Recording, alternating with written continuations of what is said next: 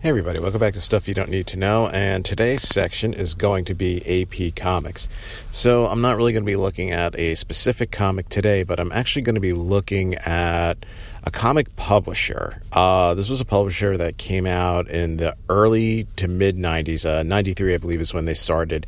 Unfortunately for them, and we'll be discussing it as we go a little bit further, unfortunately for them, they came in just as the comic book bubble, the comic book market was about to burst, and that and several other factors kind of led to the downfall. So I'm talking about Milestone Comics. So if you're not familiar with Milestone Comics, really what it was a conglomeration of minority, more specifically African-American artists and writers, consisting of Dwayne McDuffie, Dennis Conwin, Michael Davis, and Derek T. Dingle.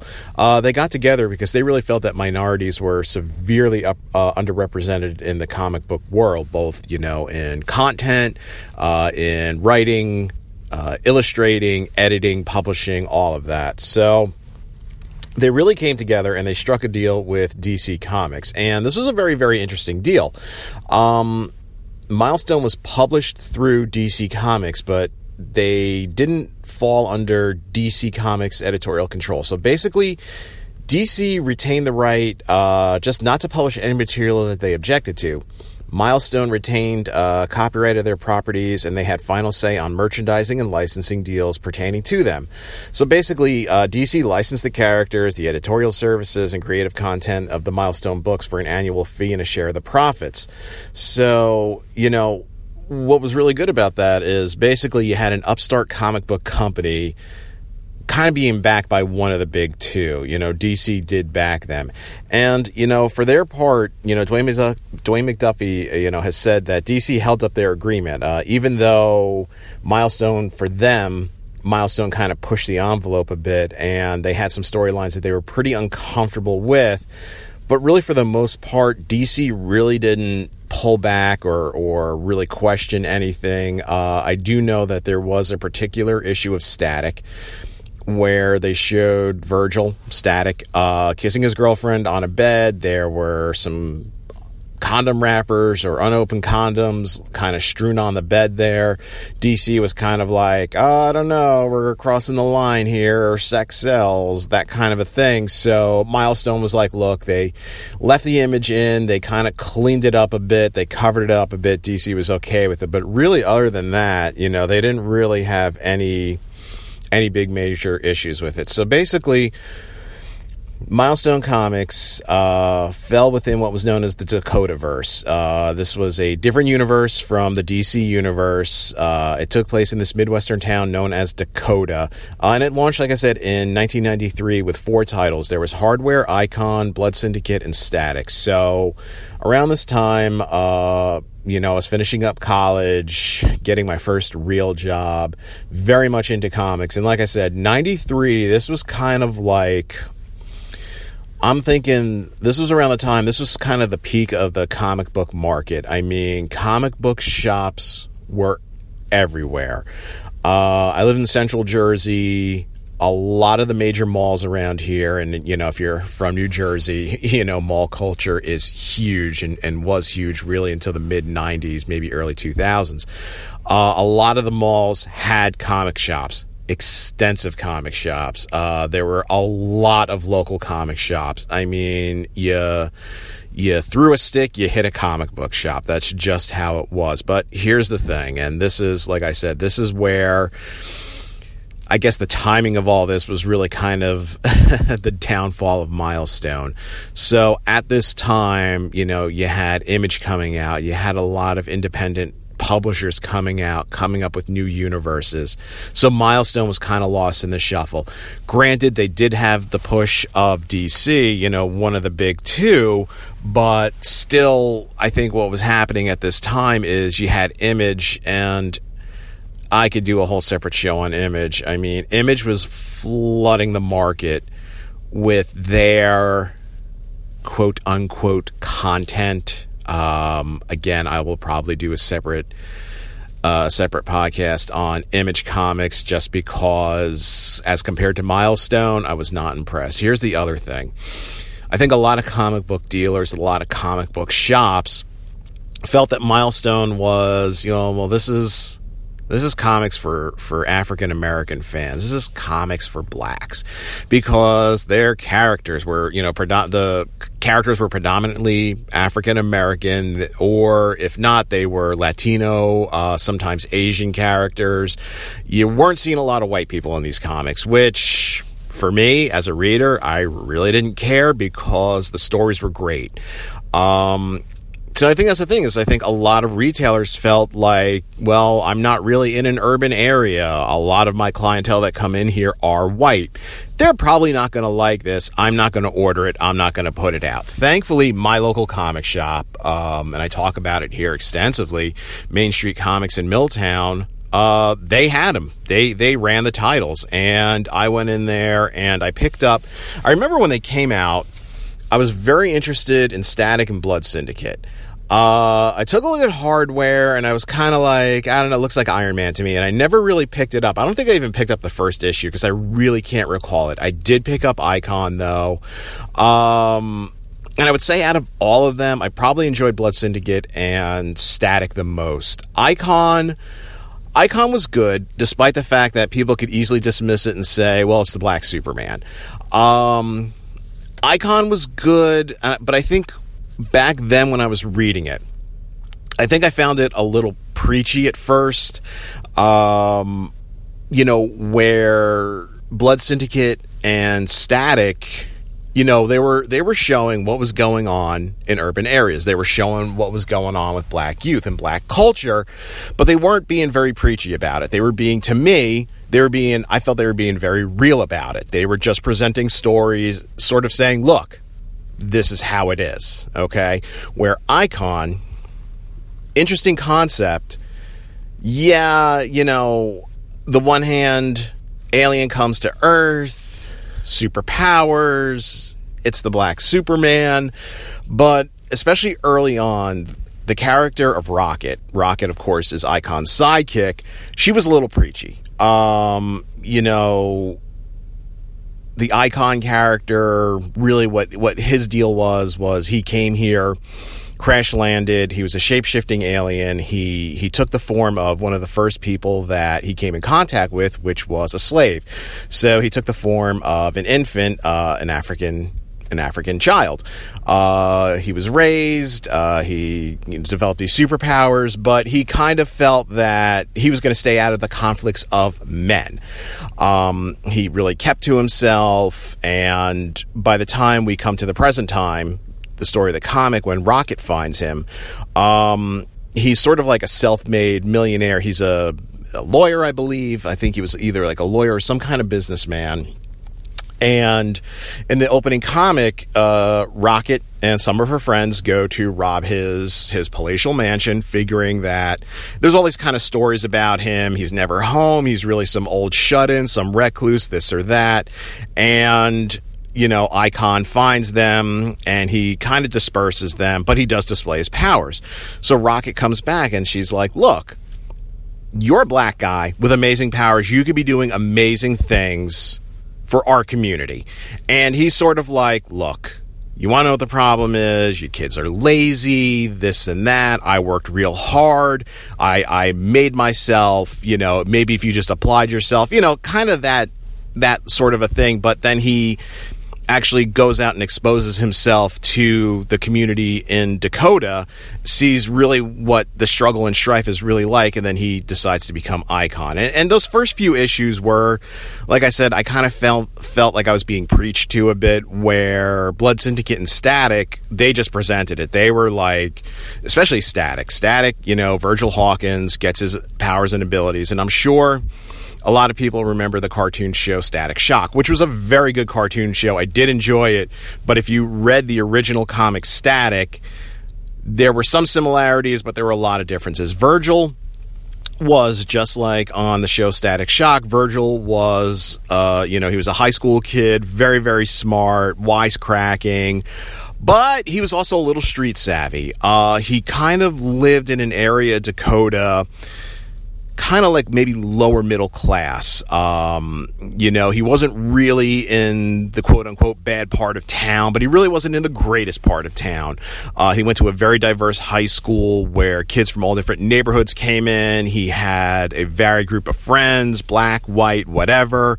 A bit of the class clown, kind of like a Peter Parker, but a popular Peter Parker, I guess you could say, or a more popular than Peter Parker was in that initial run of Spider-Man. And that's kind of the parallels, between Static and, another character out there. Sorry, Static was a lot like Spider-Man / Peter Parker. But like I said, he was a little bit more gritty and a little bit more real, a little bit more streetwise than kind of the fun-loving guy we saw on Static Shock. Great show, though. Great show. Great comic, though. And that's the thing is, his comics dealt with violence in schools, violence on the streets, domestic violence, sexuality. It did, deal a lot with that. Virgil did have a girlfriend. He did have a crush on another Bang Baby. And that's what the heroes here were called. They were called Bang Babies. Because basically the story of the Dakotaverse here, a majority of the heroes, there are a few that do kind of fall outside of this, was gangs were a huge problem in Dakota. And what the cops sort of did was they found out that there was going to sort of be a big kind of warrior style either meeting or kind of big showdown between all the gangs going down in a certain part of town, in the docks maybe. And what the cops decided to do was, of course, break it up, but they were going to use tear gas laced with a chemical that kind of had a tracer on it, so that if any of these gang members escaped, the cops could then use a tracking device later on, and anybody that was sort of tagged with this gas or the chemical in the gas, they would be able to track them down. Unfortunately, what happened is a lot of people had reactions to the chemical in the gas, and they developed powers. Static being one of them. Virgil was not a member of a gang, but he heard about it, and he wanted to see what was going on for himself. He went down there. He kind of got caught up in all of it. He got tagged with the gas. He became Static. A lot of the other heroes and villains that we see, especially in Static's comic and in Blood Syndicate, I mean, they were gang members or, again, kids like Virgil who were kind of just in the wrong place at the wrong time. So the heroes of this universe were called Bang Babies. They were basically born because this big confrontation, this big showdown between all the gangs was called the Big Bang. But like I said, Static dealt with things like that, domestic violence, sexuality, things like that. But Virgil wasn't trying to preach any kind of lessons to us. You had the Blood Syndicate. Now, the Blood Syndicate was sort of a super team. The jury is out on that one. Were they good? Were they bad? Were they fighting crime? Were they doing crime? Were they falling somewhere in between? They were basically made up of members of some of the larger gangs that fell within Dakota and the so-called bad part of town, which was known as Paris Island. These were guys and girls that showed up to the Big Bang, this big rumble, were tagged by the gas, and they all developed powers. Their leader was a guy known as Tex. He had this ability. He basically could communicate with technology. Almost sort of like a tactile technopath, if you will. If he put his hands on any kind of weapon, he instantly knew how to use it, and he could use it very, very effectively. Unfortunately, a few issues in, a side effect of the gas and a side effect of the chemical in the gas is his body did eventually break down and he did die. But his goal was, look, as gang members, we did horrible, horrible things. We are now blessed. He saw it as a blessing. We're blessed with these abilities. So he went around to known gang members and he said, I'm putting together a crew.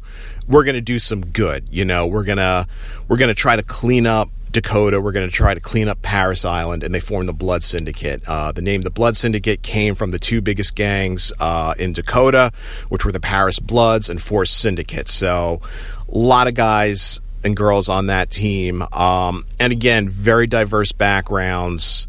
And, same thing. They dealt with drugs. They dealt with prostitution. They dealt with issues that kids in the inner city, this was commonplace for them.